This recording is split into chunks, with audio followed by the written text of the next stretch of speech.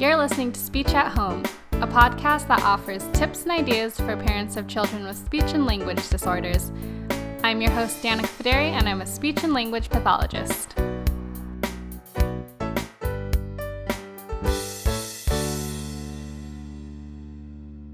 You're listening to another episode of Speech at Home, and in this episode, I'll be talking about how you can sing songs to teach your child language. So, when I'm doing this with my clients, I like to choose those really repetitive songs that I'm sure you are very familiar with, and some examples would be Five Little Monkeys, Five Little Ducks, The Wheels on the Bus, what's another one? Old MacDonald, songs like that, and everyone's favorite, Baby Shark, if you're not traumatized by it. I know it's children's favorite, but I know many parents who are traumatized because it's all their children want to listen to. So maybe don't choose that song, but if your child loves it, then, it might be a great motivator for them to produce language, which I'll kind of model for you in a little bit. And by the way, if you're a parent who allows your child to watch YouTube videos while they're listening to the songs, that's totally fine. And if you do that, then I'm going to give you a quick tip at the end, just so you know how to get even more language out of them when they're doing that. So I'm going to do two examples for you, and I'm kind of going to model how I would sing it with my clients.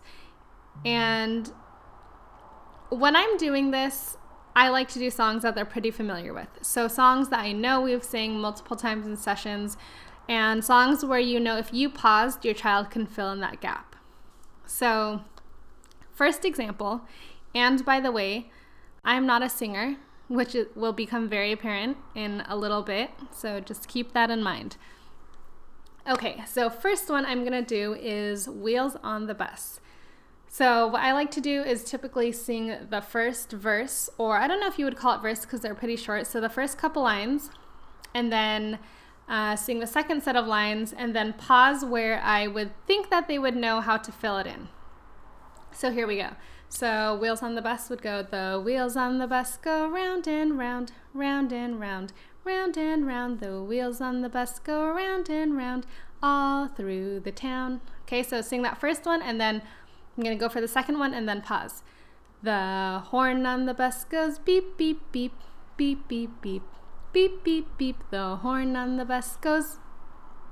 Then this is where I would pause because I would think that they would know to fill in beep, beep, beep. Okay, and then how long should you pause? So typically I like to pause just until after it gets really awkward. So so if I paused and I'm just looking at the child and they're looking at me, and then just at that moment where you start to feel like, okay, maybe this is a little too long, or it starts to feel awkward because you're just staring at your child and they're staring at you, wait about 2 more seconds, and then if they don't say it, then you fill it in for them. Beep, beep, beep, all through the town. Okay, second one is, so if I would keep going, it would be the wipers on the bus go swish, swish, swish, swish, swish, swish, swish, swish, swish. The wipers on the bus go. Okay, and then a pause. Swish, swish, swish, all through the town. So like I said, if they're not filling it in yet, that's totally fine.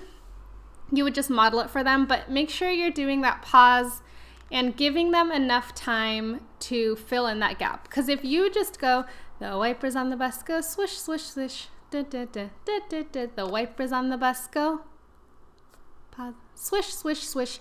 That pause might not be long enough, because sometimes if your child is having a hard time producing language, if their language is delayed, they might also need more time to process than other children. So if you're only leaving them a 1 to 2 second gap to fill it in, it might not be long enough, which is why I talked about that kind of awkward pause. So just long enough to where it gets awkward, and then wait a couple seconds after that and then fill it in for them. Okay, so another example would be Old MacDonald Had a Farm. So for this one, you'd go, Old MacDonald had a farm, E-I-E-I-O. And on his farm he had a cow, E-I-E-I-O. With a moo-moo here and a moo-moo there. Here a moo, there a moo, everywhere a moo-moo. Old MacDonald had a farm.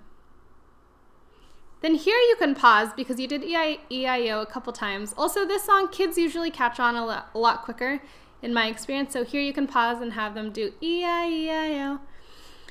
This song, there's a lot of opportunities to kind of pause.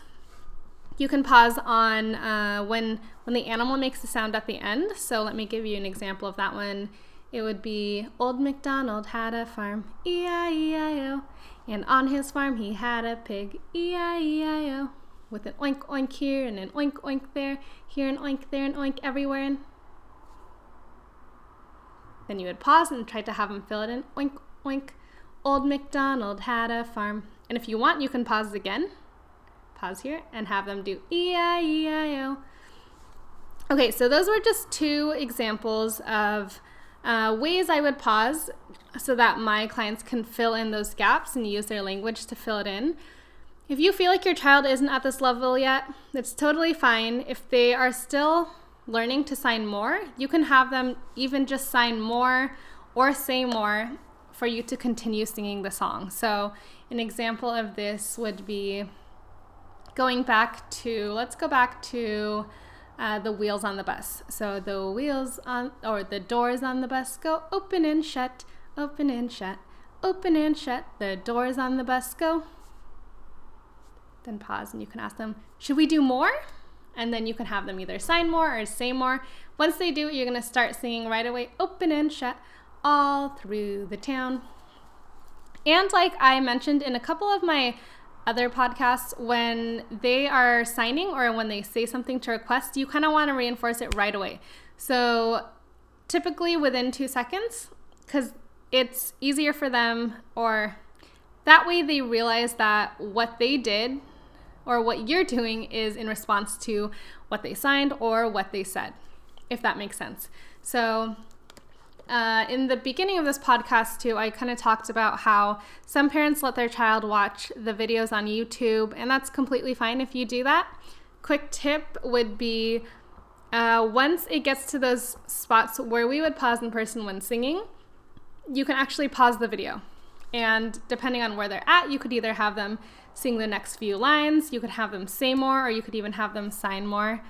And then you can keep pausing throughout. They might get a little frustrated, but it's a great opportunity and it's very motivating for them since they have the screen in front of them. You know, kids love looking at screens. So it's pretty motivating, and it's worked really well for me in the past. When I do this with my clients who attend to videos, I would just pause it, and I'd say like maybe 5 to 10 pauses per video, and then have them request more. If your child can't even sign more yet, take their hands, put your hands over theirs, and do kind of a hand over hand sign, and then play the video immediately. So that's just another quick tip, and those are just my few ideas on how you can use songs to teach your child language. And just wanted to mention, you can find me on Instagram at slp.resource, and I put up a lot of tips and ideas on there as well. If you are someone who goes on Instagram, if you're enjoying this podcast, feel free to leave a review and a rating. Everything helps. And thanks again for listening. Listen in next week for another episode of Speech at Home.